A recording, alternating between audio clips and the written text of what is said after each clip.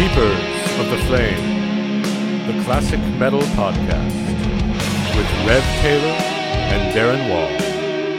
Reviews, interviews, and conversation since 2021. Hello and welcome back. Once again, it's Sunday night. Welcome back to the 13th, lucky 13th episode of Keepers of the Flame, the classic metal podcast. My name is Darren Wall. My man Rev Taylor with me. As always, how you doing, my man? I'm doing all right. I'm glad to be here. It was a bit of a struggle to make it to my office to do the podcasting today because we got an electrician in the house kind of trying to solve some of these old house problems and all these. We had a couple of shorted outlets that were just standing by to burn the house down and kill us all. So managed to get all that done in time to come up here and talk about some heavy metal from Singapore tonight. So that's going to be fun. Yeah, we almost didn't make it again because after that, my internet wouldn't work for a good solid 20 minutes. But fingers crossed, there's no house fires and no internet shortages, so we should be good to go. But as Rev mentioned, I guess we're going to be talking about our first band from Asia this week. But before that, it is time to open your favorite beverage, crack it open. This week, I'm actually drinking some of my beer that I make. Because I don't know if I mentioned it, but I am a home brewer. This is the very last bottle of my homebrewed Saison that I made a few months ago. It's Belgian style. The Belgian style is probably my favorite style of beer on earth. So I'm very, very proud of this one. It's really easy to drink. It's very refreshing, but it's got that signature funky Saison yeast thing going on. So this is hitting the spot after a long-ass day. Nice. Yeah, I just... because I was in a rush, I just poured myself a little glass of single malt scotch. This is the Aberlour 12-year, which is a Speyside single malt whiskey. Nice. So nice and smooth. One of the kind of brighter scotches. It's not like, drinking coal or anything. Not that I love that stuff, but yeah. But this is a more kind of summery scotch. So yeah, I like the Laphroaig style, real peaty stuff, but I gotta be in a mood for it, Yeah, exactly. And it is a little bit rough on the body and on the stomach if you're not careful. It's aggressive, and it's one of those. Yeah. It is a good, like, I've had a bad day drink because you're kind of like, yeah, right. You and a beverage are kind of giving the middle finger to the world because it's they're rowdy. I remember the first time I had a Laphroaig. I was in Scotland when I was doing my year abroad over there, and Laphroaig was like the scotch of the week at this regular bar that I went to with my buddies in music school. And I remember I ordered one, was tasting something, and I went over to see one of my friends, and I walked up holding a little glass of Laphroaig, and my friend just kind of leaned over and gave me a sniffing, and he went, "You smell like my dad."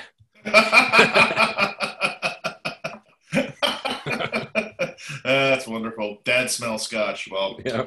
My dad loves scotch too, so there you go. It's a thing. Mm-hmm. All right. So anyway, getting on with things. As we mentioned, it's our first band from Asia that we've talked about on the show. It's a band called Witch Seeker, another band. There's a lot of the Solicitor and Gatekeeper and Traveler. A lot of bands of folks doing things, I guess. It kind of reminds me of Hell Patrol from Painkiller. Yeah, but I read a comment on it that said, "Hey, if you need a team name for something, just listen to this song because all the lyrics are just like team names." Yeah, this one combines kind of like the two cliche name things. It's like it's another witch band and another band. So yeah, right. They're going for it. It's a cool name. The album is called Scene of the Wild. Yeah. So that's an interesting name. But this band's been around since 2012. They put out one EP, a split, and this is their second full length. This is out on a label called Dying Victims Productions. Never heard of that label, but good stuff. Good on them for having a label behind them. It was put out on March 26th of 2021, so this is brand new. This has only been out a very little while. Overall, I had a lot of mixed feelings about this one. I certainly didn't actively dislike it. I think it's a good record. It's a solid record that could have been a lot better had they made some different choices and sounds. Yeah, yeah. I mean, it's one thing I'll say about it is it's definitely not a headphones album in a lot of ways. Christ. Like it's very much like Oh, a party vibe kind of thing. So I did feel a little strange, like I'm gonna sit down and like pour myself a drink and listen to this Witch Seeker album. It just doesn't quite have that vibe. It's very much like something that sounds like it was meant to be played live or played at a barbecue or house party, or I'm not sure what they get up to in Singapore, but yeah. yeah, I actually learned that this band's been on my radar for a little while because prior to COVID breaking out, my wife and I were actually going to take a big trip to Singapore for our 10th anniversary of being a couple, which was going to be in late April of 2020. So we found cheap tickets to Singapore, and we were like, "What the hell? We'll go check it out." And obviously, that didn't happen for COVID reasons. But for a long time, I've been a fan of this band called Rudra, which is a death metal band from Singapore, and all their lyrics are about like Hindu mysticism and non-duality, Advaita. It's really cool stuff, and I learned a lot from their music. So I was thinking, like, I guess there must be a little metal scene in Singapore. So when I thought I was going over there, I kind of looked it up and did some reading about all the different bands they've got there in a small but seemingly pretty lively scene.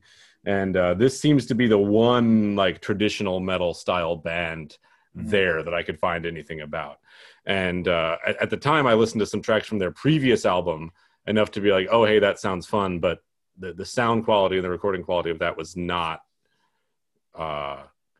great to my ears. And so this one's definitely a step up in terms of professionalism. And yeah, the production is. I actually thought the overall mix and production was okay.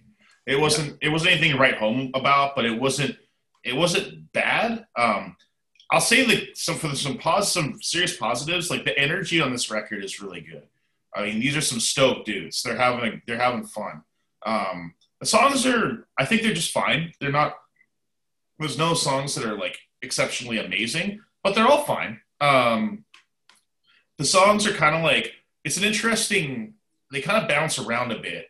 And there's some variety. There's some that are like thrash, even like bordering on even. There's some that are fast enough to almost make me call them speed metal. yeah, And there's a little bit of punk in there, but then they go back to like some glam stuff, new wave of British heavy metal stuff, and the mix of those two styles I find a bit strange. But you're hearing lots of like for modern comparisons, just like lots of Striker and a lot. It's very typical of a lot of the new wave of traditional heavy metal bands that you hear today, as far as the general sound.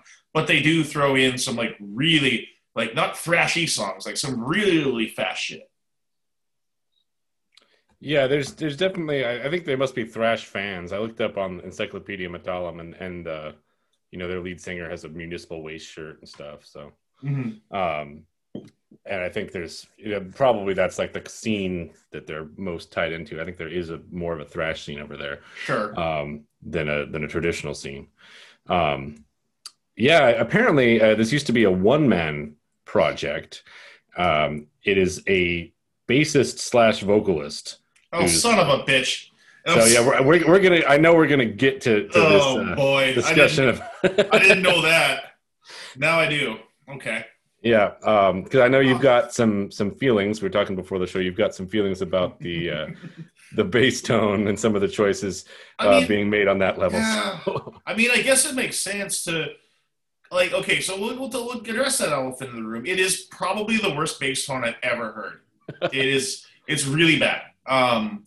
It is like it's a clangy, super abrasive, overkill style, like the band Overkill. It is overkill in the literal sense of the word, but it sounds like it is like the very like Dee Dee Verney bass tone, like the guy from Overkill. But you take that and you just dial up the insanity like 100, and you get this bass tone. So this is an interesting thing. When you do a bass tone like this, you don't really scoop the mids out, you scoop the low end out.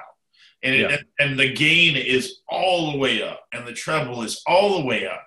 And what you get is, the first thing that happens is it becomes very thin sounding. There's no bottom end to this record because the bottom end is missing. It's just not in the sound spectrum of this bass tone. You also get a bass tone that is like really distracting. Like it to me, there's a lot of songs on here that really I liked, and the bass tone, wrecked it. I gotta say, like the singer, as a singer though, I like him actually. I mean, he's not a great singer per se. He's a little pitchy at times and doesn't always hit the notes, but there's an endearing thing about his voice. I don't know what it is. It just, maybe it's the energy. Yeah, it's definitely, yeah, it's got a good energy. It's got a lot of aggression in it, and it just seems like he's having a great time. Yeah, and he's relatively on key most of the time. There's a few times where you're like, ooh, that was a little pitchy, or that was a little sharp, a little flat. But it's not consistent, and it's not, to me, it wasn't, his vocals weren't problematic. They're actually quite catchy a lot of times. Yeah. Yeah, there's definitely some catchy tunes on here.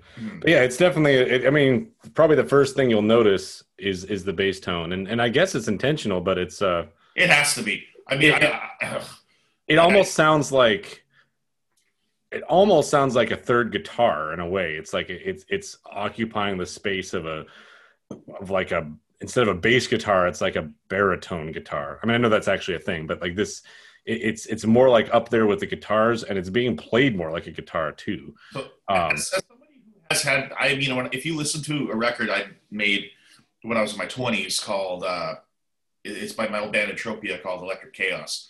I have a bass tone sort of similar to this. I use a really clangy, thrashy tone, but it's nowhere near. And first of all, that's an obnoxious thrash record. Like, it is. There's a lot of screaming and fucking really fast riffs and, death metal growls and shit. It's meant to be ugly. It's not, we weren't playing pretty music. And to say, you're right, this has to be intentional. You can't accidentally make this bass tone. You have to go out of your way to engineer it. Because when I was looking for it, I had to play around to try to get something like this. So this is completely on purpose. I don't understand the thought process behind it. For this type of music, especially. If you're playing crazy bonkers, and there are times on this record when it's okay, when they're going 90 miles an hour, the bass tone, it kind of is, it fits a little bit better. But there are times where they're trying to play really melodic stuff, and the bass tone's going underneath it, and you're like, what the fuck? Yeah, there's times it seems more in place or more out of place than others. And it does seem like the guy's a pretty good player, though. I can't tell. I mean, I'll tell you, I can't. I mean, there's flashes where you hear things, but the notes are indiscernible for the most part. And it's only the top string. Like, whenever he's on the big string, I think that's a technique thing. It's actually kind of a natural thing, because you can just the way if you're playing with a pick, which he is. It's a lot easier to generate that power on the big string because you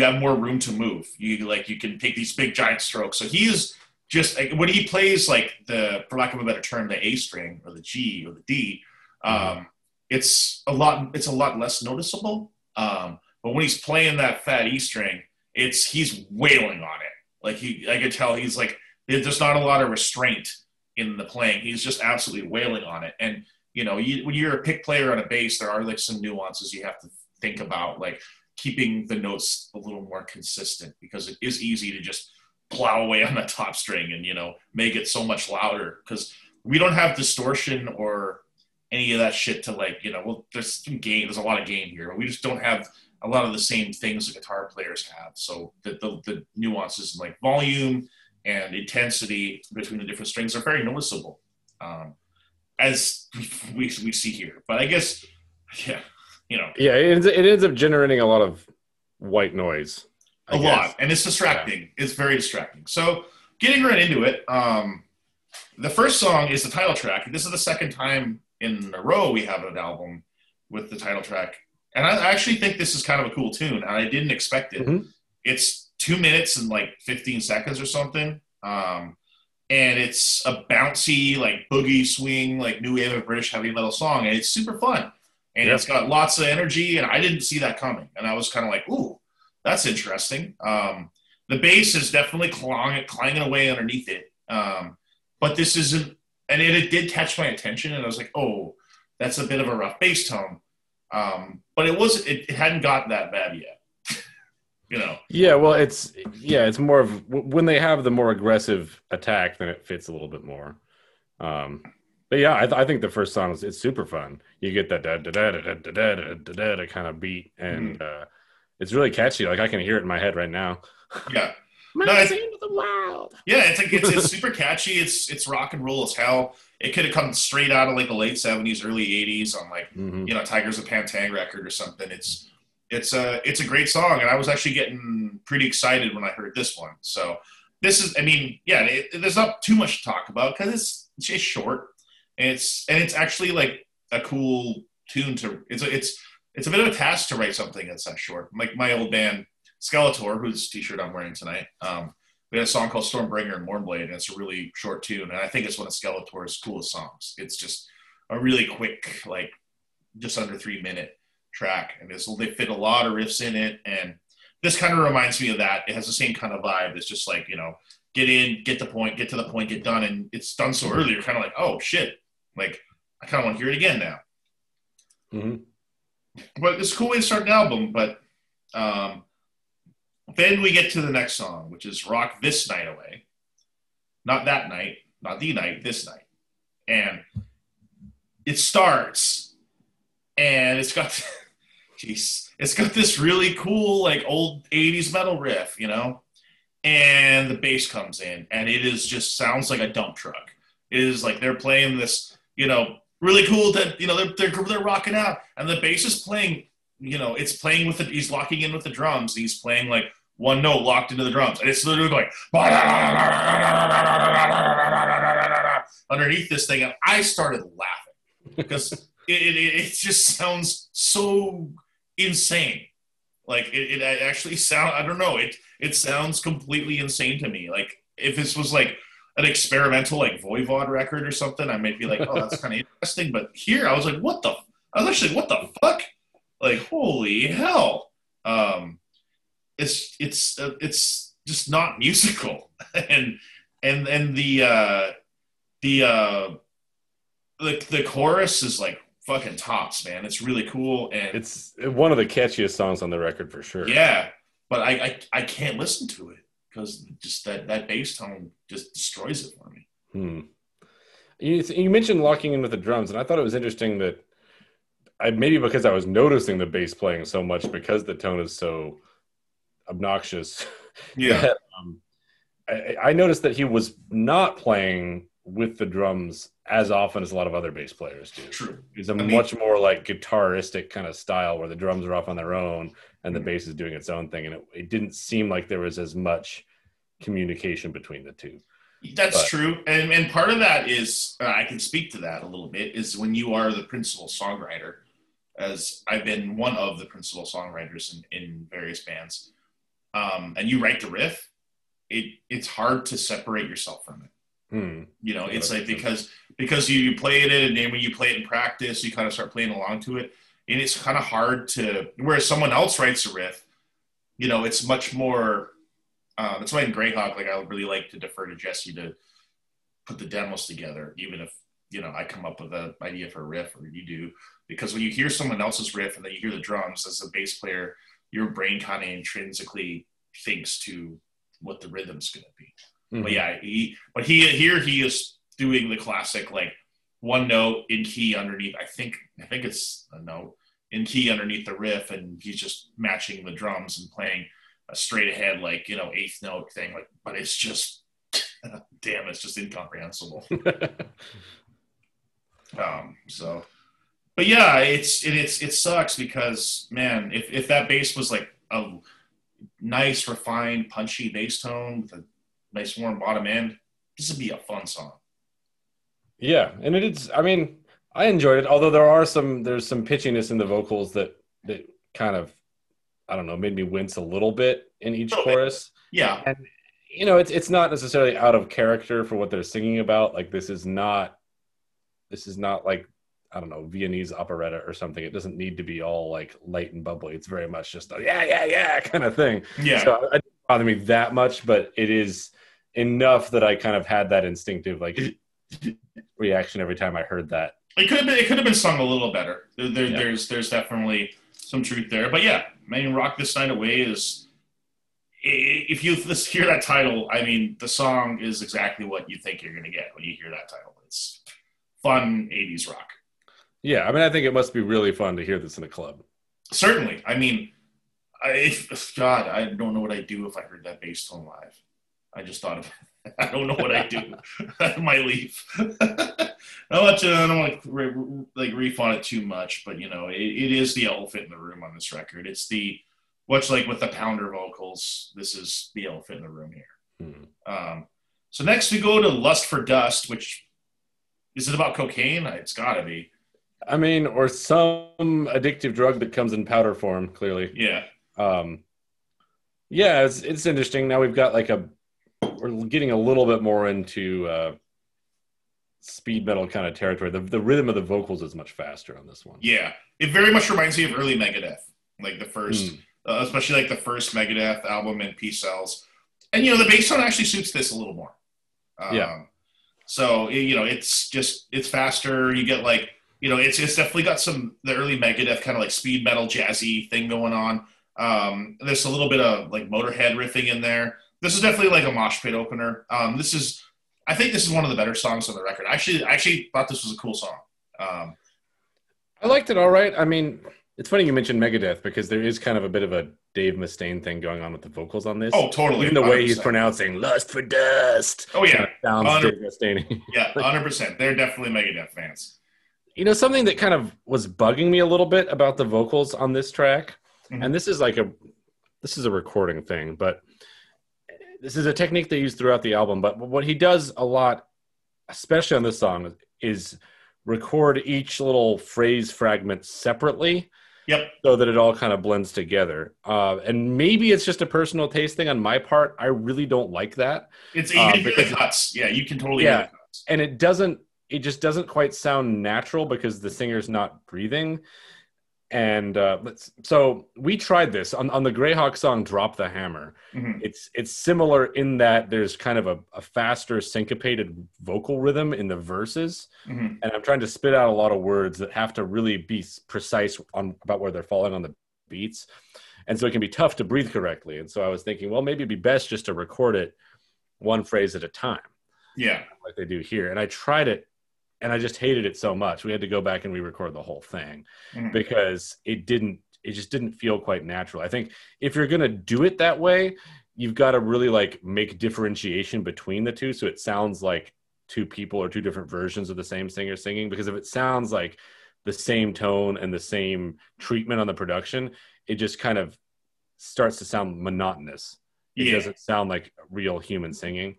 And I feel like the way that the vocals are not quite falling on the beat all the time anyway, even when they're doing that. And with a song like that, I don't really get why you'd want it to have that kind of polished studio song, because it's like this really raw sound. I would much rather hear it be, however we're going to hear it live, I want to hear it that way, even with the blemishes, because as we've said, it's not like this is a really like, high flying virtuosic vocalist. It's all about the energy, and I think that that energy is going to translate better when you're hearing it done in a more natural, organic way with the breathing and everything. So for me, that was the thing that turned me off of this song. I recognized that the riffs are cool, the groove was good, it had great energy, but just the way the vocals were just kind of meant that I didn't really care for that song in particular. That's fair. They use the same technique at other points in the album, but it's a little different and not quite as obvious. But I didn't hear it, but I think I was just happy that the bass tone wasn't like beating me up. Yeah. But then here comes the fucking dump truck back on the next song, which is "Be Quick or Be Dead," not the Iron Maiden song, a different one. And it is just god damn, it's just this like really, it's a really cool song with a really, again, it's got a really catchy chorus. The guitar playing on this record is really good, especially the rhythm playing. This one definitely has another old school Megadeth jazzy speed metal. The riffs are pretty tough on this one. This is a tough song, you know. Yeah, I especially liked this one. I thought this was one of the ones that I liked especially. Although I think at this point, you know, I'm not a bass player. I just accepted that the bass tone was what it was and was just kind of going with it. So I was listening at this point more to the songwriting and the guitar riffing. Yeah, I was trying to do that too, and it is a rad tune. I was at this point. I'm trying not to. I'm like, okay, I got this obnoxious bass tone, but I'm just gonna power through it and deal with it, because that's just the thing when you're doing a show and you want to listen to an album, give it a fair shake. If there's one thing that's bugging you, you do have to power through it, and you have to can't just talk about that one thing on every single track. You know, you gotta hear about everything. Again, I love the speedy picking on this one. Real cool jazzy riffing, real fast stuff. Chorus is really catchy again. So this is a really well written track.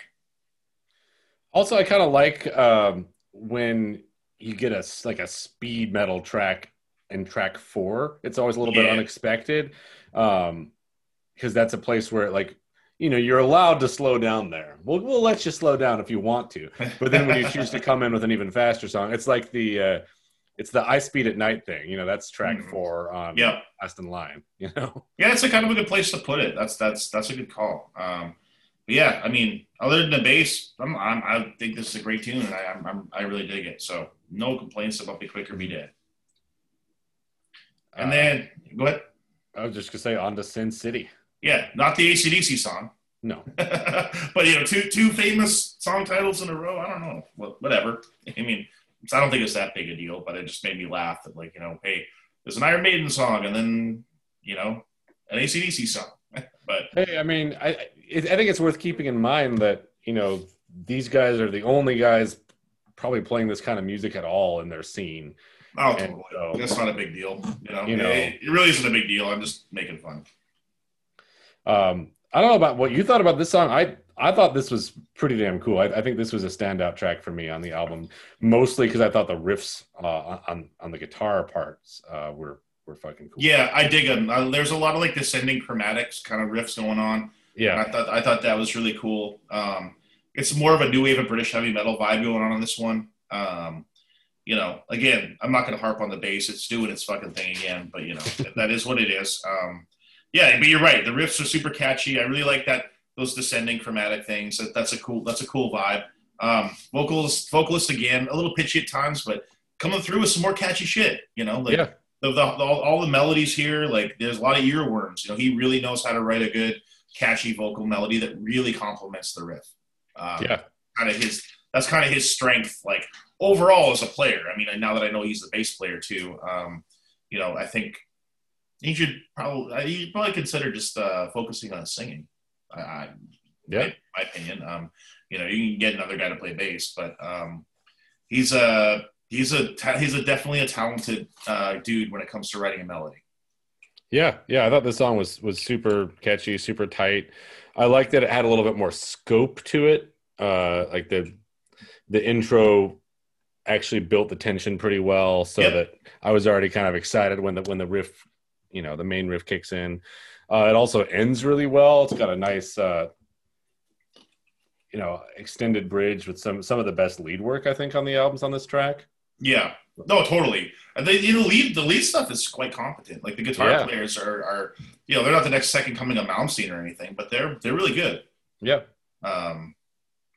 Assuming there's two, there might just be one. There's two. Yeah. Okay. I couldn't remember. But yeah, Sin City kicks ass. It's a good tune. Again, it was cool placement, and there's still some speedy parts in it, but after a couple faster burners, we kind of take it down a little bit and start rocking out a bit again, which continues into the next song. Yep. And oh boy, the bass on this one. Well, what we've got here is a song that's kind of going a little bit more of a glam direction. And Yes. so there's more space in the sound, and you're going to hear that bass tone. Oh yeah, and you do. It is rumbling, and it is called Nights in Tokyo. I don't know what it is about the nighttime in Tokyo, but it is referenced all the time in heavy metal songs. It is. I And synthwave and everything. Yeah, I can't. I mean, I can't imagine having a night out in Tokyo being a bad time. So I can't say I've ever done it, but I bet you it's a lot of fun. And according to a lot of these songs, it is. So the song is about the Tokyo night, or rather, many nights, plural nights in Tokyo. But yeah, you're right. This is a great. This song would be a great rocker if the if two things are fixed. If obviously I'm gonna say it again, if the bass tone was sensible and tuned to fit the song, it would. The bass line he plays in this song is really good. Yeah. It's the perfect one to fit the song, but it sounds like a dump truck, so it screws it up. The backups are also out of tune. Yeah. Which was tough. This one to me, like, I would not call this track a big success, at least not in my mind. Just because they are trying to do something it's not a ballad exactly, but they're trying to do something a little more sensitive in theme. And it's a little bit more exposed in terms of the melodies, and yes, it kind of shows it exposes some of the weakness of the vocals in doing this kind of thing. It's not quite what he's suited to as much. And it's props to them for trying a different style. Like, sure. It does stand out on the album. It keeps things interesting. It keeps new flavors coming. So I'm not going to complain about that. But to me, it didn't quite work. It's not really their wheelhouse. It's just the execution is the problem. The song itself is well written, and the melodies are good, and the structure is good, and the vibe overall is right. It's just a matter of execution, because it is a much different skill set to pull off a song like this. Like you said, it's simple, everything's exposed, so the execution on songs like this really has to be dialed in. And if you're going to change up, when you want to change up a song, like, you got to think about, your settings on your guitar, on your amp, your bass settings, the vocal mic you use, changing the drum heads, even possibly lighter sticks. It's about, the dynamics change. So your approach to this song can't be, the approach that you have to a speed metal song. It's like trying to, paint a paint an accurate, like, realistic fine art piece with a pressure washer. It doesn't work. Right. Like, it's too much. So I just want to pause for a second here and talk about the names of the members here, because I just looked it up for reference, and I think everybody's got like a pseudonym. Seems like. Oh, sweet! I love these. Yeah. So on bass and vocals, we have Shake Spitfire. Cool. Okay. On guitars, we've got Nick Stormbringer. Hell yeah. And Brandon Brandy. Brandon Brandy. And then on drums, we have Ipe. IPE? AIP. AIP. Ipe. So, I mean, and that could be his real name. I don't know, but it's just he probably has a full name, but that could be a nickname or I don't know anything about Singaporean names or the background of these guys, because I do know that that's a really incredibly diverse country and everybody speaks like 9 languages. Oh, totally. It's a very cool place. But yeah, anyway, not to harp on this song too hard. It's a cool tune. I just wish the execution was a little better. And that's, I think maybe it's just it's only their second full length.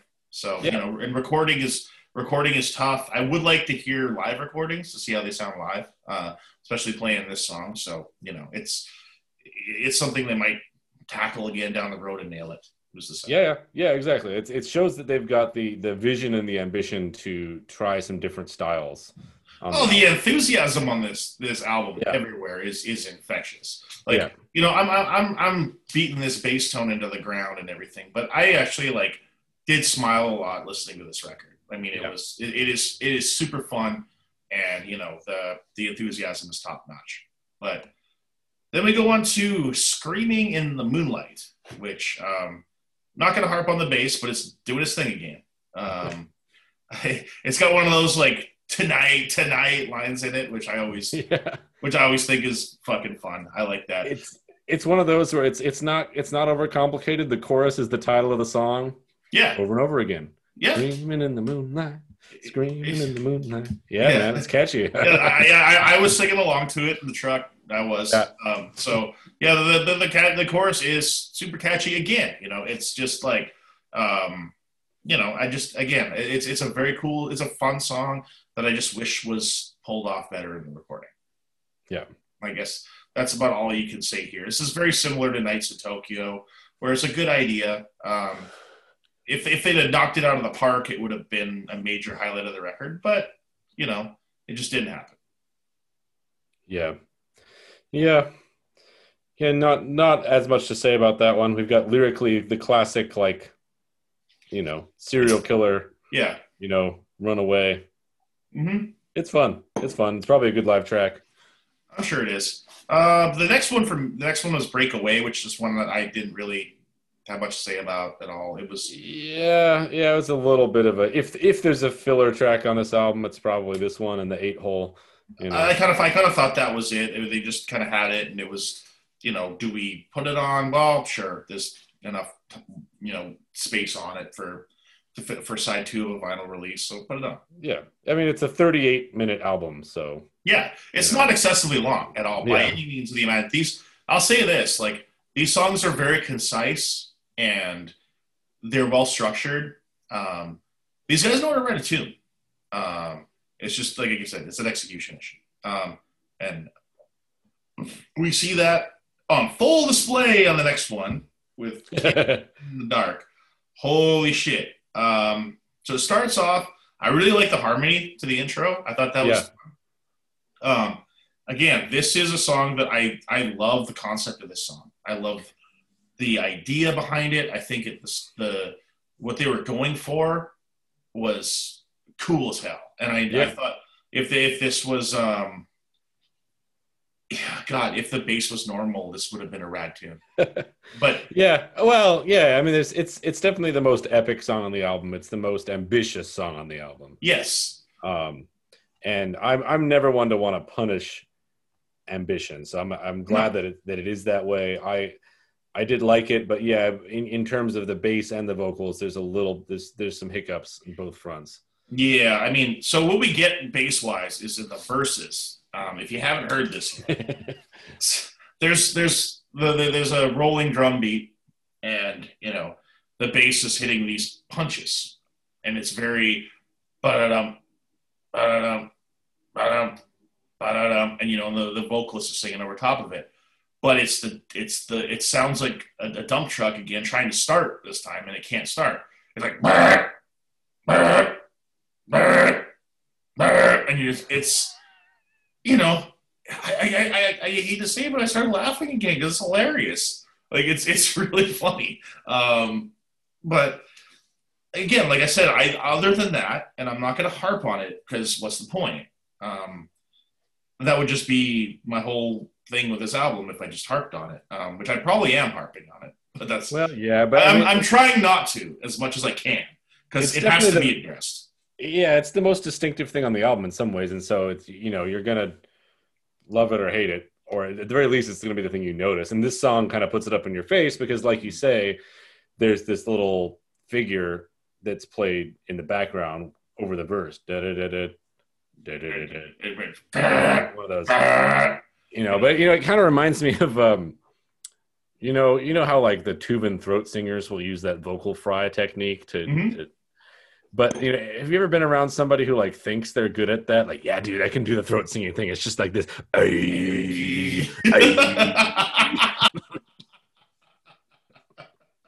Yes, I've actually seen that on a stage before. Yeah. But again, let's not harp on that. Like you said, it's ambitious. There's a lot of different things going on in this song. There's some cool dynamics. I liked it overall. Yeah, there's a lot of emotion in it that seems genuine to me, and I like that. Yeah, totally. So it's, it is a cool tune. I hope that they try more stuff like this, because this is very cool, and I don't want to, like you said, certainly don't want to stop people from trying to branch out and be ambitious and go for the gusto on a couple tracks, because it's cool. It's definitely good to have some concise rockers and some very to the point tracks, but you also do want to like have some times where you push the envelope a little bit. Yeah, well, I think, and it's something we've touched on a couple of times, is this album's put together in a pretty intelligent way.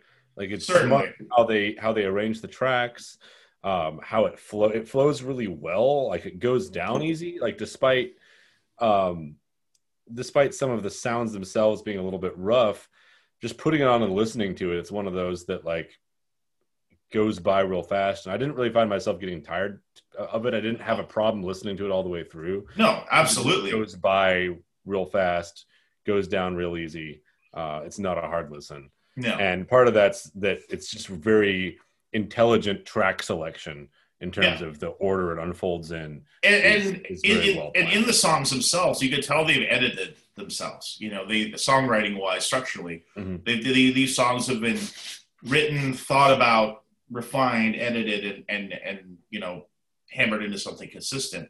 I just hope that next time the same energy goes into the tone selection and the recording process, because that's all that's missing for this band. All that's missing for this band is somebody. I mean, it'd be great if they worked with a producer or somebody who could try to coax, like let's think about what we're going for here as far as a big picture thing. Let's work on some tones that reflect what we're going for, support the songs, that enhance the songs, rather than take away from it, which unfortunately is what we find here, especially with the bass and some of the other selections, maybe with vocal production and editing, where they actually, detract from the songs rather than add to them. Yeah, I mean, because they've got a lot of cool stuff going for them, and they also, being from a place that there's not a lot of people can name any metal bands from Singapore. Certainly, not from Southeast Asia in general, I don't think, and especially not in the new wave of traditional heavy metal. And that does mean that they're going to be noticed if they get out there. I mean, imagine playing Keep It True or something, and you've got bands from all over the world, but these guys might be the only ones who come from that entire giant portion of the globe. And I would imagine that it's tough. I mean, I'm not an expert, but I would imagine that it's tougher to find somebody who is going to be adept at really heavy producing and engineering heavy metal records in Singapore than it is here or most places in the modern world. But the only reason I'm kind of beating up the bass on a lot is because that's a decision. Right. Like, that's a choice. It's actually, you have to actively seek that out and manipulate your amp to make it do that. Right. It's not like, oh, the bass tone's generic and, it just, there's nothing to it, or the mids are scooped out or whatever. It just doesn't quite measure up. No, it's fucked. Like, you listen to this album, you know what I'm talking about. It's pretty fucked. It kind of reminds me of like, I remember back when I was playing shows as a teenager, we had this like local music venue in the town I grew up where they were like, every weekend there were multiple local bands of kids playing, which was awesome. It was awesome to be part of that scene. But you'd see a lot of punk bands and a lot of bands where it's like somebody pulls out their like Epiphone, or their like Squire jazz bass, with like a fucked up pickup and like lots of skateboarding stickers on it, and that's kind of like the sound I would expect to hear, and not exactly something I'd expect to hear on a heavy metal record. No, and this tone is actually quite processed.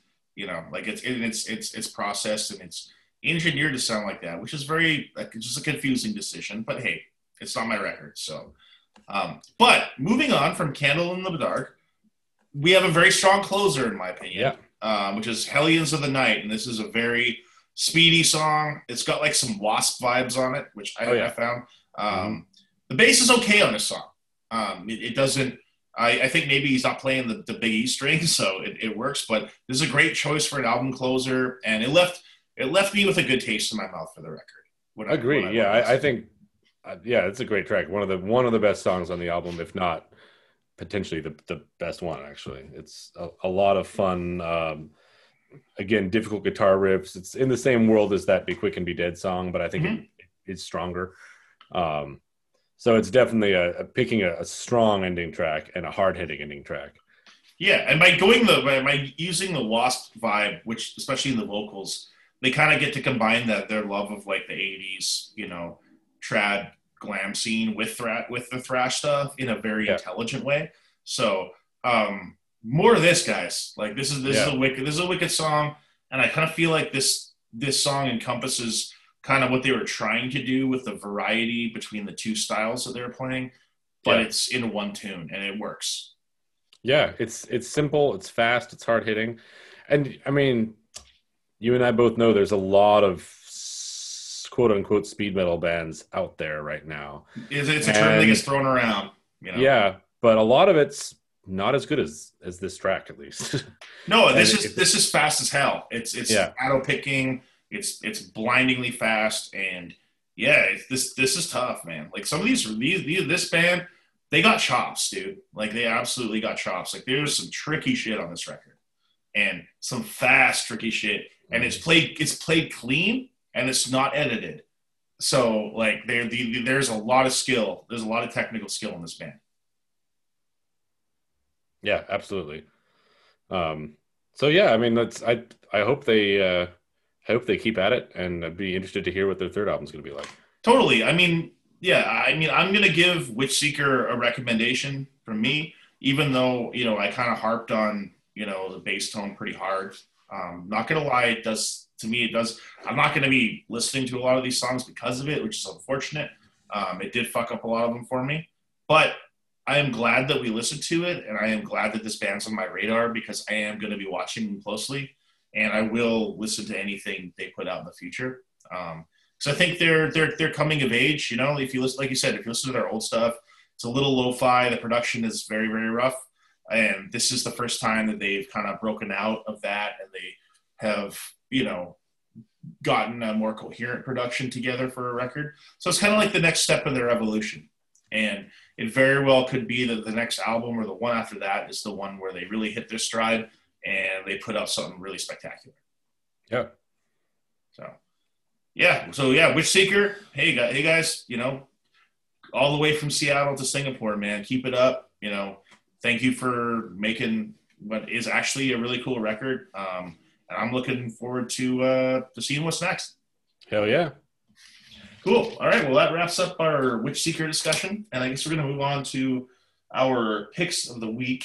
And once again, me being, even though I live in America, I am definitely, 100% Canadian. I'm going to rep something from my home country again. This is from a band called Kick-Axe. Not Kick-Ass, Kick-Axe. An album called Vices. This is a very classic album in a lot of underground traditional metal circles. These guys found a pretty good amount of success in the 80s. They started in the 70s. I think I read they started in about 74.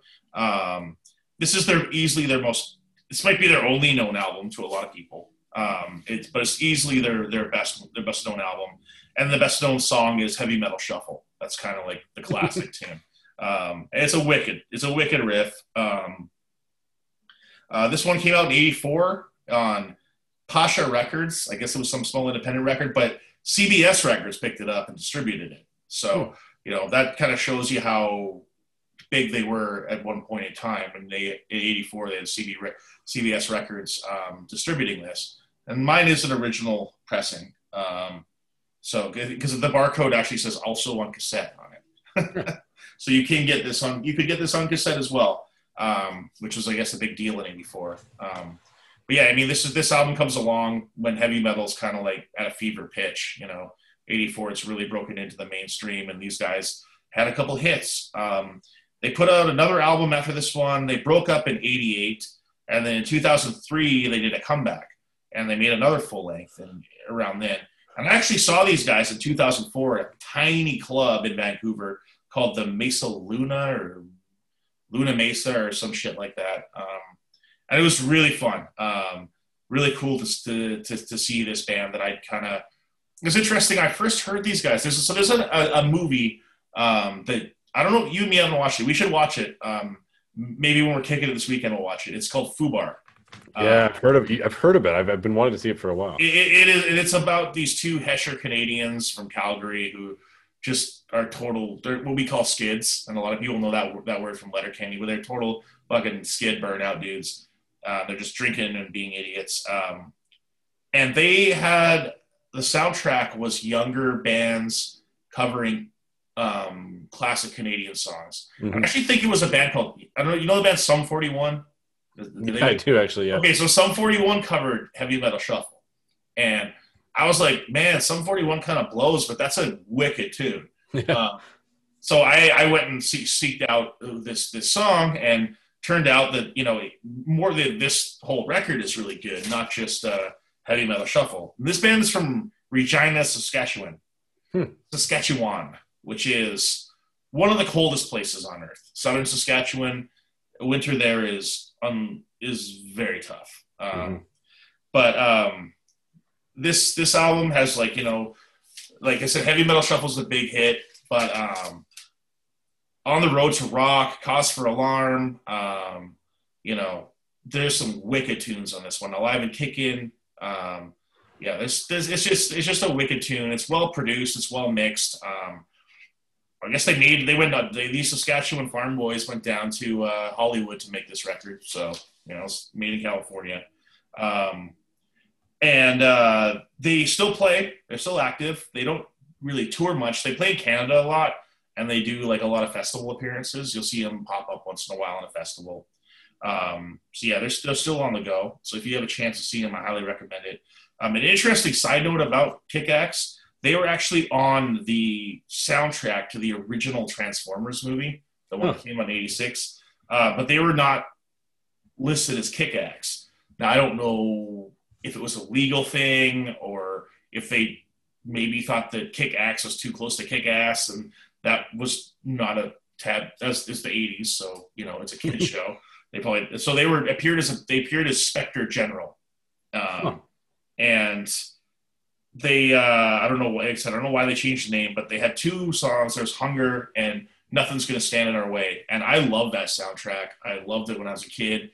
I watched that movie when I was a kid, and I don't know if you're a little bit younger than me, so like Transformers were kind of like at a fever pitch at that point in time, and the movie comes out, and the people who made the movie decided that they were going to kill off the old Autobots, like a bunch of the Autobots and a bunch of the Decepticons, so they could roll out the next line of toys. Like in the storyline, all these old guys are dead, and then they can introduce these new characters, right? Because it's all about the whole point of the cartoon was to sell the toys, right? So, like He-Man, right? Same kind of thing. Exactly. So, but when you watch the show, they basically shoot at each other, but they were like a bunch of stormtroopers. They couldn't hit the wide side of a fucking barn, so no one got shot, no one got killed. And all of a sudden, all these kids go to see the movies, and these guys just get shot up, and you're like, what? Right? So we're all freaking out, and Optimus Prime dies in this movie. And he has this really dark, tragic death scene where he dies slowly on his bed, and he has, like, this thing inside him that's kind of like his life force, and he has them remove it so he can give it to another guy, and then he passes away. And kids are crying, like, left, right, and center. I went and saw it with a buddy of mine, and I remember, like, we were sitting in the theater, we watched it, and he got up after this, he got to leave, and he was gone for a while. So, I think my mom was with me or something. She's like, go find where he is. So I looked, and he's at the bottom of the staircase. He's holding his knee, and he's crying, and he's like, I fell down the stairs. Well, years later, he admitted to me that he was just crying because of Optimus Prime, and he's embarrassed. And he didn't want to cry in front of me, so he just pretended that he fell down the stairs and grabbed his knee so he could, like, cry for another reason that I guess was tougher. So he admitted that to me like only like a few years ago. Like, and this was in 1986 or something. This movie came out, or 1988. So he held on to that for a long time. Oh man, that sounds rough. Yeah, but if you haven't seen it, it's actually like it's a quintessential animated 80s movie, and it's amazing. It doesn't age particularly well, I guess. but it's a very much a snapshot in time.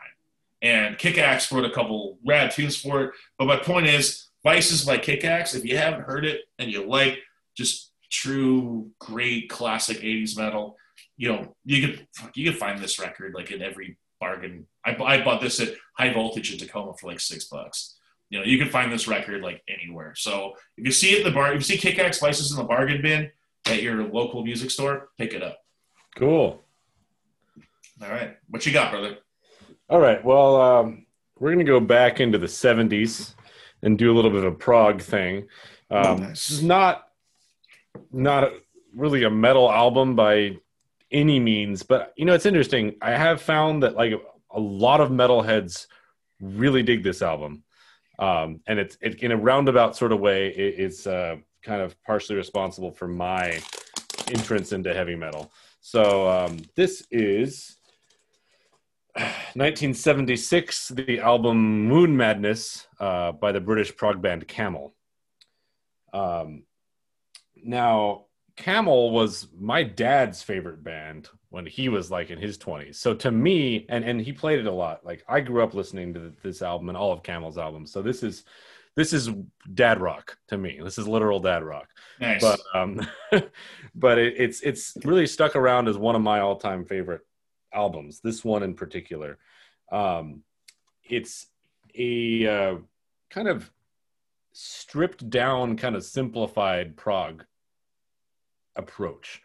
And I think that's kind of what's given it some enduring popularity, is it doesn't have a lot of bells and whistles. It doesn't have Pink Floyd samples and shit. It's a 4-piece band. The main songwriter is this guy, Andy Latimer, who plays guitar and flute. Is Carmen Appice on this one? Not on this one, no. Okay. No, we've got Peter Bardens is a keyboard player who co-wrote some of the songs. We've got, and then the secret weapon of Camel is kind of this rhythm section. Andy Ward and Doug Ferguson. Andy Ward on drums, Doug Ferguson on bass. And it's just a really groovy, really tight rhythm section. On this album, it's recorded really well. So you've got a lot of these like really kind of ethereal, lyrical guitar solos with kind of harmonized keyboard parts under this really solid, or over this really solid driving rhythm section. And it just makes a really satisfying combination. This band was a big influence on the band everybody knows is my favorite band, Opeth. The reason I got into Opeth in the first place is because my dad was like, hey, I've been hearing about this band that cites Camel as a major influence. And especially at that point, fewer people had heard of Camel, in 2000. I think there hadn't been like a 70s revival quite in the same way at that point. No, there hadn't. So he was like, you should check out that band since you're into heavier stuff. And I checked out Opeth, and for me, like, it opened all these doors. So a lot of that's because of Camel. This is an album that just has this really kind of incredible, to me, groovy, but really ethereal, beautiful atmosphere. But it's also got this really, I don't know, it's got this really engrossing darkness to it. It's a really melancholy album. So this cover art's kind of perfect here. We've got this like lonely figure sitting in the evening, like contemplating the void, and this kind of semi-Asian style, kind of semi-Art Nouveau style thing. This is also the only album that I have 2 copies of, just because I couldn't resist when I found an old original pressing. Now look, we've got the classic album cover is this like, yeah, I've seen this lovely one. Artistic thing, but the American album cover is a fucking camel in a spacesuit. Oh, that rules, man! Look at that. With a little British flag on it, So it's British camel on the moon, and then you open it up. Wow! Oh, you get the good one on the end. Yeah. Oh, that's hilarious. Yeah, I think they figured, I don't know, like the North American audiences wouldn't go for subtlety or something. So they're like, let's put a fucking camel in a spacesuit. Hey, man. Camels on the moon. Why not? Yeah.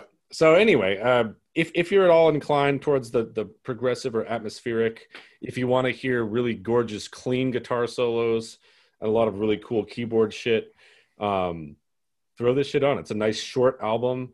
It's got just 7 tracks on it, 6-7 minute kind of duration. Basically every member of the band sings. None of them sings especially well. They all just kind of mumble, but it works. It's just, there's kind of nothing like the atmosphere of this album. Especially the second side. I mean, the first side kicks ass, but the second side is kind of a little bit harder rocking. The track Another Night is one of the, I mean, it's not a heavy thing at all, but it's one of kind of the rockinest Camel songs. The song Airborne is this really sweeping epic, has this huge flute melody, feels really cosmic. And then the song Lunar Sea is an instrumental that's definitely one of the kind of seminal Camel songs, because it just hits this incredible groove, and I don't know how to describe it. I mean, it takes you to another planet. That's what I like about this kind of music. And it's definitely one of those things. Like I've talked to a bunch of people in the metal scene who like this album. Certainly is a big influence on the guys from Spell. Totally. You talked about their album a few weeks ago. So yeah, if you wanna dip into some 70s sounds that maybe you haven't heard before and kind of get a little bit of that medieval wizard feeling that I certainly, as we all know, I certainly go for that feeling. So yeah, Camel Moon Madness, definitely check it out. Like it. All right, that's cool. I mean, Camel's actually a band that I've been meaning to explore a little bit more. So you'll have to text me some recommendations as a starting point. Yeah, I will do. Like they're very low key, but within the subtlety, there's a lot of complexity and a lot of beauty and a lot of like really solid, tight playing. So I don't know that I'd call this a breakfast album. This is more like a maybe pre-bedtime listening to a night or drinking your nightcap. It's a nightcap talking album. to your friends. Yeah, exactly. I like that. It's a nightcap album. Cool. Yeah. I like that. Metal for breakfast and for nightcaps. Dig it. Yep.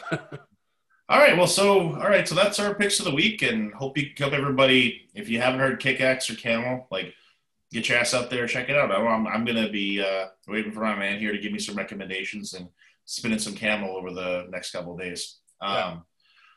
So we're going to move into a little discussion here that's kind of relevant to the state of the world. I was kind of inspired by the fact I got my second COVID vaccine coming up on Sunday, which I both am and am not looking forward to, because the first one mildly beat me up. I'd say I was pretty, after the shot, I was feeling a little off.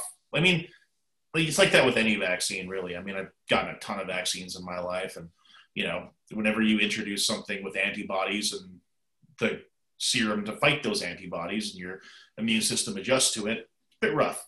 So that's a bit rough, and I hear that shot 2 is a motherfucker. So you got the Moderna, right? No, Pfizer. Oh, Pfizer. Okay. Yeah, I don't know as much about that one, but it hits everyone differently. There's people who don't have any symptoms. Other people say, "Oh, it's brutal." I got it pretty good the first time, so I've taken the next 2 days off work after Monday and Tuesday. I'll book those 2 days off, just assuming that I'm going to be a bag of shit. So with that in mind, and vaccinations in the States are ramping up, and hopefully, all signs 6-7 months ahead, people are still showing signs of being immune. So, so far so good. So that means, we're starting to, open her up a little bit again. I think that's, it's interesting. Like, me and me both have kind of constantly been like, man, it's been a hell of a week lately. And I think everyone's just got so used to that. We've all got so used to that lockdown lifestyle that now that we got to do shit again, we're like, what's this like? Now that everyone's job is going like, almost, it's going about 80% again. And, there's more traffic out there, and et cetera, and commitments are starting up. We're like, man, how do we balance all this stuff? Because you just used to going home and like drinking and watching shit on TV and talking to people on the internet. So we're talk a little bit about what it might look like with shows coming back. Now we, as our band Greyhawk, have been offered a couple shows, and we've kind of said maybe to a few, no to a lot. because for me, I don't know that. I mean, we're like not a little bit of a humble brag here, but Greyhawk, if we're playing in a town we played before or our hometown, we generally don't play to half full venues.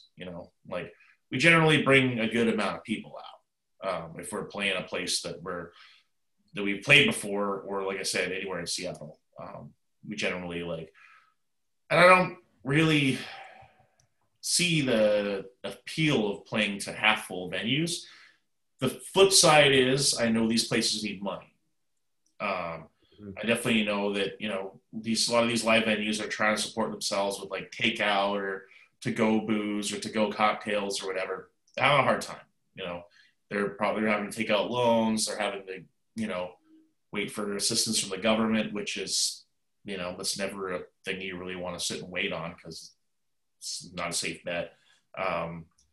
So I guess I have mixed feelings on that, where I'm like, I don't know if I really have the want to go to shows that are half full and have social distance restrictions to them.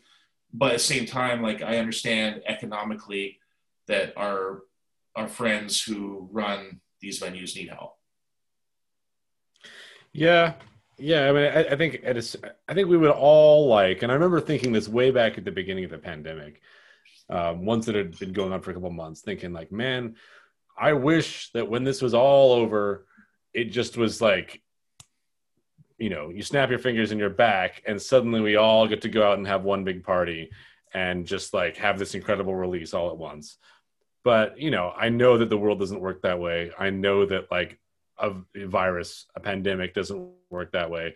So this whole time I've known it's going to be rough getting back into it because of all the uncertainty and because we want to go back to going 100 miles an hour, and it's just probably not going to happen that way. It's going to be awkward.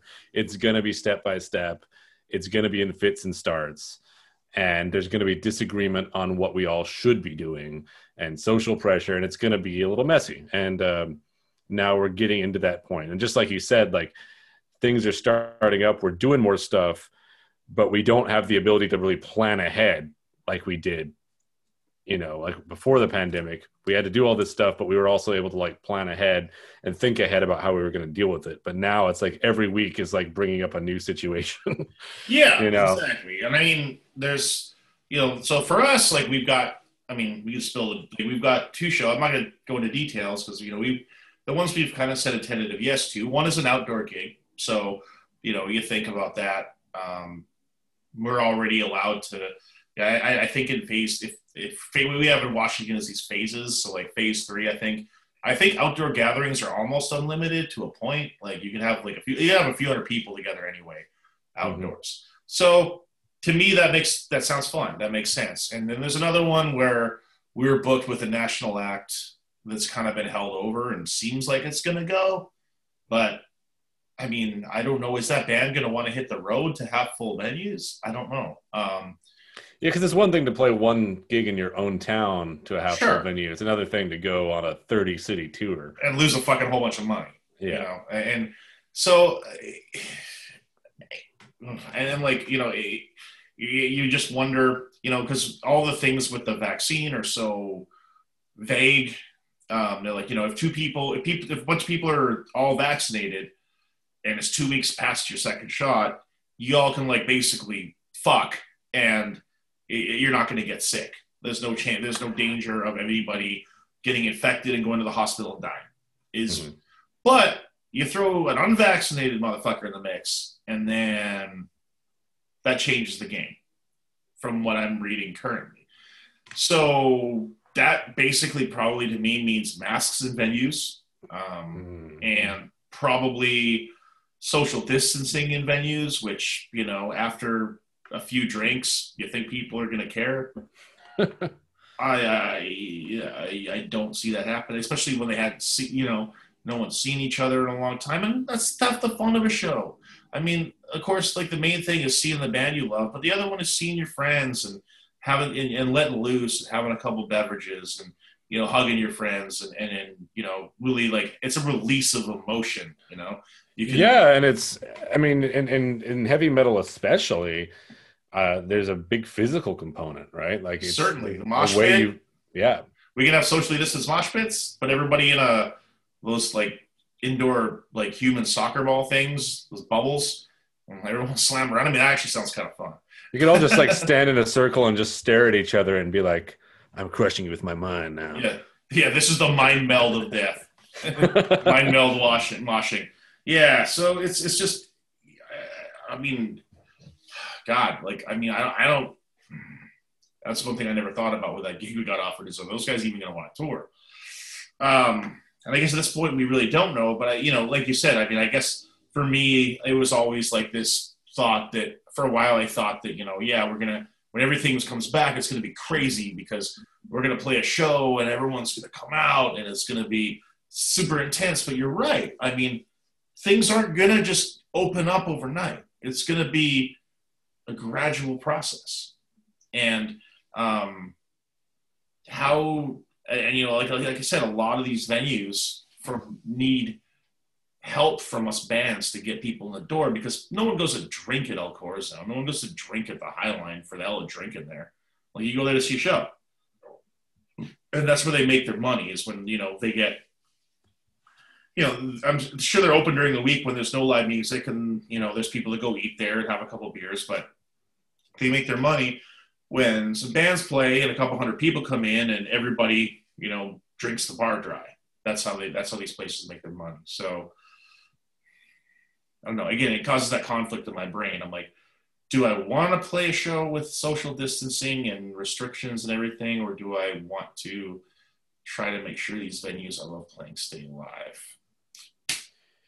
Yeah, it's just going to have to be done on a case-by-case basis, I think. And there'll be a certain kind of momentum that builds up too, because, it's one thing to say like, well, we want to wait until we've got a good crowd and we have a show that we feel 100% good about. But like at a certain point, if a bunch of other bands are playing socially distant shows or playing smaller shows, and that's kind of like what's happening in the scene, then it's not that it's a competition, but it kind of some of those same dynamics apply. It's like, well, we're not going to want to be sitting around while other bands that are also good and respected are, playing in front of people. Sure. And well, the other thing that's interesting is the idea that I know the EU is working on like a digital vaccine passport where the gist of it that I've read is like, it gives you a little QR code that says you're vaccinated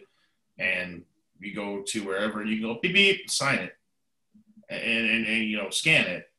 And them QR readers, they don't cost nothing. And, there is the option for bars to say no vaccine, no entry. Yep. So that would be my preference, to be honest. Like if you just let people who are vaccinated, and then at least even if it's half full, everyone can go nuts. You can take your mask off and you can rock out and put your arms around your friends and have a good ass time like we did, in early 2020. Yeah. So that would be my preference. I don't mind if there's less people, it's not always about the size of the crowd. I mean, I'm not just speaking from a performer standpoint. I'm speaking from a concert goer standpoint. Yeah. I just don't want to have to really, I mean, apart from, I don't want to have to govern my behavior too much, I guess, when I'm at a rock and roll show. Yeah, that is a little bit contrary to the spirit of the thing. It'd be hard for me, man. You see me at a Ross the Boss gig. I can't help but get into it. It's just it's a visceral reaction, and it's really hard to not do that. So I don't know, man. It's like they're talking about, and some of these venues are like, hey, music's coming back in May. They've got shows booked. They're putting flyers up. Some of these places are like this is going in May, and you're like, holy shit, what's that going to be like? Because, me and Nate, the drummer from Greyhawk, we go to the 9 Pound Hammer all the time, or we used to. After lockdown, we didn't go. But we went back a couple weeks ago, and, it was cool. Closes earlier, but it closes earlier. So, you get in there after practice and you can have like 2 beers. We don't have like the good 3.5 hour bullshit session like we used to. It's like, get in and hang out for an hour and a bit and bye-bye. you know. Yeah. So and then they got the plexiglass up around the bar, so you can't sit. We always used to sit at the bar and talk to the bartenders and the staff that we knew, and can't do that. So it was still fun. I mean, we definitely like still had a good time, but it wasn't like, quite as cool as it was. So I'm just, Yeah, it's just going to come back bit by bit. And of course, I know some people who are already playing shows, but that's usually in other genres. I think it's a bit different, like, sipping your martini while you listen to a jazz band or listen to some blues or something is a bit of a different thing than going to see Obituary, Yeah, exactly. In terms of how you're going to behave. Oh, totally. And there's that dopey ass bar down in Portland, that East Side Bar and Grill, has been doing shows the whole time. Like they have been shut down, but like that bar generally like has the same 6 people in it anyway. So there's Right. there's like predetermined social distancing, So they're always under the limit for people because no one ever goes to that damn bar anyway. So Yeah, but I generally agree with you. I think it would be better to, limit the number of people and not the behavior if possible. if possible. If that's the choice, I'm with you. I would rather go nuts in a room with 5 other people where it's safe than be awkwardly trying to like stay away from 50 people. It sounds terrible. Yeah, and can you imagine like playing at the High Line or something and look back and like people are 6 feet apart all the way to the back of the room? Yeah, that's an odd visual. Yeah, so no. that would be an interesting thing. So again, it just once I have my vaccine, my second vaccine, I'm not going to be careless for sure. I'm definitely gonna, but I'm at that point I'm okay with going out places. I'll be okay with going and sitting at bars that I don't know. Like I'm okay with like the 9 Pound because I know the people there. They're not stupid, and we checked it out and they were obeying the 25% or 30% capacity thing, and tables are spaced out. It was chill. A lot of places aren't doing that, and I don't begrudge them at all for not doing it. First of all, I mean, these people need money. They're trying to keep their businesses open, trying to keep the lights on. And second of all, how do you expect a restaurant or a bar that's just a pub to govern that? They don't have a doorman. They don't have anybody like taking a head count at the door. People come in, seat themselves or whatever. Like, how do you expect them to fully regulate that? Especially just when they have whoever serving. That's not in their skill set or in their job description. So, but it also means for me, as someone who has gotten sick with COVID severely, as you did as well, I don't want to repeat that. So it means I stay the hell away. Yeah.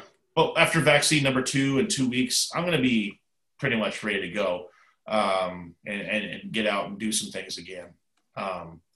But again, it just comes back to, do I want to see Rock and Roll Light? Yeah. Or like Rock and Roll Redux? I wonder if some bands might choose to take a bit of a different approach with their show. I'm trying to think of I'm imagining a scenario where our band is asked to play like, hey, there's this socially distanced show at the High Line, for example, our kind of home field in Seattle for listeners elsewhere. There's going to be a socially distanced show at the High Line, but it's to save the High Line. It's a fundraiser. It's a benefit to keep the venue alive. We'd love to have you guys on there. Will you play it? And it's hard to imagine turning that down. We wouldn't turn it down. Hell no. But we might be like, if this is going to be a show where there's no moshing and everyone's going to be kind of more like a, classical music audience, maybe we should adjust our set to reflect that and have it be more like an evening with Greyhawk where we like play an album all the way through or something like that, rather than trying to like build a set to get people as stoked as possible, which is usually what we would do. Yeah, we usually definitely worry more about people's emotions than what songs we play, Yeah. So, yeah, that's a good point. I mean, there might be ways around it. I think outdoor shows are great, I think that's a great idea. Like, why not? If you can get people going for an outdoor gig, then, get that going. Let's make that happen. Yeah, but I mean, I don't know to what extent behavior is going to be governed, because if you're like, outside and like rubbing your face in somebody else's armpit, I don't know that that's the outsideness of it really helps I that much mean, at that point. it helps with like a bit of the standing room thing. Like, I mean, you definitely can't be like moshing and hugging everyone, but you don't have to like worry as much about everybody being super super far away. You know, you can be a little more laissez-faire about it. Yeah. So and mainly for and also like there's less numbers restrictions in that environment, so you can at least get more people out and create a bit more of a vibe. And it's outdoors, like it's just fucking cool. So But it's just, yeah, it's hard to imagine a show where like a scenario without these, just the random shit that happens at rock shows. So I'm thinking about like when I was a teenager, the first time I went to see Opeth with one of my buddies was on the Sounds of the Underground tour, which was a really weird tour because it had some, big metal bands. It had Guar was on it, Strapping Young Lad, yeah, I saw a couple of Opeth, those. and Yeah. yeah, but it also had a bunch of like metalcore and stuff. Anyway, I guess that's beside the point. But there was but Clutch played right before Opeth, so and that was the first time I'd heard Clutch, and I mean they were amazing, Mm. right? We may have talked about this. Clutch is great, but so the crowd kind of cleared out, and I'm standing there minding my own business, just kind of waiting for my favorite band to come on. And this guy comes running up to me. I mean, I can see his face. This tall, thin guy wearing a military style jacket covered with Clutch patches, like a battle jacket, but only for Clutch. I know where this is And going. and the dude is just like, he runs up to me, just looks me in the face and starts going, Clutch, Clutch, Clutch. And then he like just grabs me and hugs me and starts like jumping up and down, and tears are streaming down his face, and he's like crying and just saying Clutch, Clutch. And I'm like, oh yeah, man, yeah, man, Clutch. Oh yeah, dude. Those are it is those silly stories that you remember, and yeah, if everyone's being socially distant, you never would have got hugged by a crazy Clutch Tourette's guy. So, Yeah, right. so Yeah, but it's just, and certain people go to shows, to have a space where they can not restrict their behavior, and exactly that's 100% me, man. When I go to see a band I love, like, I mean, it's funny. Like, I think back home, like, I had the reputation of being a guy that like always gets wasted, and it's like I was never even like at some of these shows. Like, I was never even like the drunkest guy in the room. I was just the guy having the most fun. Like, when I go see a Sabbath show or a Maiden show or a Manowar show or a Clutch show or Fu Manchu or Orange Goblin or any band that I love and I know a lot of the words, I am going to lose my shit. Like, because like I am still like, even though I've been playing and I'm a musician, still like that same 18-year-old metal kid who was like obsessed with all these albums by all these new bands I was discovering. I still have that same level of enthusiasm for seeing one of my favorite bands, and I love just letting loose and not giving a shit what anybody thinks, because everybody else there is either on the same page as me, or if they're not, fuck them. I don't care. But yeah, that's definitely the appeal of a live show to me. Is just being able to go. Of course, there's different aspects. Like, I like going to see an orchestra play, and we're going to see like a blues band, and that's just a completely different experience. Or even go and see like a virtuoso like Steve Vai play, where you just kind of watch and take it all in. But go see Hammerfall or something, and when they play one of my favorite songs off the first two records, you bet your ass I'm going to be losing my shit. So that is one of my favorite things about a show, is being able to just lose yourself in the atmosphere in the moment. And without the ability to do so, I don't know. It'll be interesting. I'd have to go. I'd have to give it a shot. I guess I would give it a shot, but very skeptical. I guess.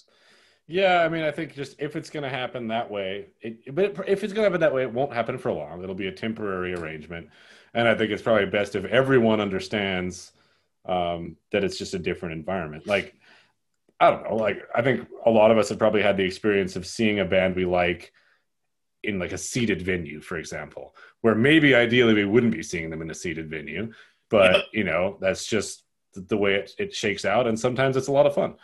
Oh God, I got a story about that. The first time I saw Iron Maiden on the Brave New World tour in 2001, I think we talked about this show. It was the one with Queensryche and Rob Halford solo band opening. It was seated on the floor, so me and my bud had seated tickets, and they kept telling people like, "You don't walk around. You got to sit in your chair." And I do remember like one of the guys saying to me, like I was walking. I think I was just going to say hi to somebody or something. I was talking to someone. He says, "You got to stand over there. Like that's your seat. Your seat's over there. You have to be where your seat is." I was like, "Really?" So I went over and popped the chair out of the little chain thing, took it and threw it towards the back of the stadium. I said, "Well, now my seat's over there." And then after that, everybody started doing it. So all these people just pulled their chairs up and piled them up at the back of the stadium, and security just went, whatever. And the people in the first 3 rows were pissed because like they paid good money for those tickets. Right. But now everyone's like swarming up there, and it was basically a GA show on the floor. But yeah, I mean, those shows are weird. I saw it was Judas Priest, and that was kind of odd to be seated, but the opening band was Anthrax. And, like, watching them play Caught in a Mosh and there not being a mosh pit was very bizarre. Caught in the chair! Yeah, exactly. So it was that was a strange one. I mean, some shows should not be seated, but and another one, like, I remember seeing Deep Purple and Thin Lizzy in, like, 2001 or 2. Mm-hmm. And Deep Purple played Machine Head front to back. So me and my buddy are standing up, we're rocking out, and this whole dude taps on the shoulder. "Hey, can you sit down?" I'm like, "Fuck you, dude." Like, "No, I can't sit down. They're playing Demon's Eye right now. What's wrong with you? You just stand up." So I looked back, and there was like 4 seats behind us that were just gone because people were upset that we were standing up, and they wanted to sit down and enjoy their evening with Deep Purple. Enjoy the Deep Purple. That's fun. But we were just 2 20-year-old kids, and we just didn't care. So we were there to watch fucking Deep Purple tear it up, and God, did they ever! What a great life. Yeah, man. But I don't know. I mean, I think the thing to remember is it's going to be weird, it's going to be awkward, but it's temporary. It is. It's like puberty. You get through it. You try to like make the best of it. You bond with people in the weird, limited ways you can, and then eventually we're all going to be at like fully grown shows again. Yeah, and then there's so much. Yeah, and I think, and it seems like like I said, it seems like the vaccinations are working. Like cases are falling, and even if they're kicking up a bit again, they're not skyrocketing. So it doesn't seem like a 4th wave is coming. Knock on wood. I just knocked on wood, so everybody knows. If enough people start stepping up and doing the responsible thing and getting the needle in the arm, then we'll beat this thing and it'll be back to normal sooner than later. So I don't want to, again, we don't want to get into politics, but I'd like to encourage everybody to do their part. I'm doing mine. So this Sunday. All right. You only want the edge of the needle, but you get the whole thing. Yeah, I know a couple people who've gotten the 2nd dose and have gotten good and knocked out. So, well, whatever. It'll be a day for lying on the couch, eating pizza, and watching wrestling from the 80s or some shit. Yeah, right. And best case scenario, you feel good and you just have a day off. Exactly. So it'll be a win-win no matter what. Maybe a win-lose or a win-win. 1 or 2. All right. Yeah. Well, unless you got anything more to add, man? Or no. All right, well, I think that's a good spot to end it. So yeah, let's as I guess as things start to reopen and music starts to come back, I mean, let's just see how it goes. Let's make the best of it. It's not going to be perfect. It's not going to be what we remember. It's not going to be this amazing block party right away, like we kind of maybe thought it was going to be. But hey, like we want it to come back. We want to do shows. Let's support each other. Let's support the venues as much as we can, and yeah, let's just get back to it, one step at a time, and, just do the best we can. That's all we can do. Well, think about it this way. Like when you actually had COVID and when I actually had COVID, like it wasn't like we were in bed for 2 weeks and then there was suddenly a day where we were like, fuck yeah, I'm gonna get up and climb a mountain. Like No. that's not how it went. And so it's the same thing, just on a civilizational scale. Like our society is sick with this disease, and it's going to get over it in much the same way an individual body does. Like, Yep. gradually. That's a great analogy, man. I totally agree. So yeah, let's just do our best as things can be open. Let's stay safe. Let's do what we can. Let's support everybody that we can, and try to keep some of these venues open, and try to keep some of these musicians with some money in their pockets, because it's important. All right, well, I guess that wraps it up for another episode. Next week should be an interesting one. I think we will actually have a guest on next week, and we'll have probably a really interesting album to listen to. So thank you guys again for tuning in. Get yourself through the work week. Take care of yourselves. Be safe. Have fun. And we will see you next Sunday. All right. See you then.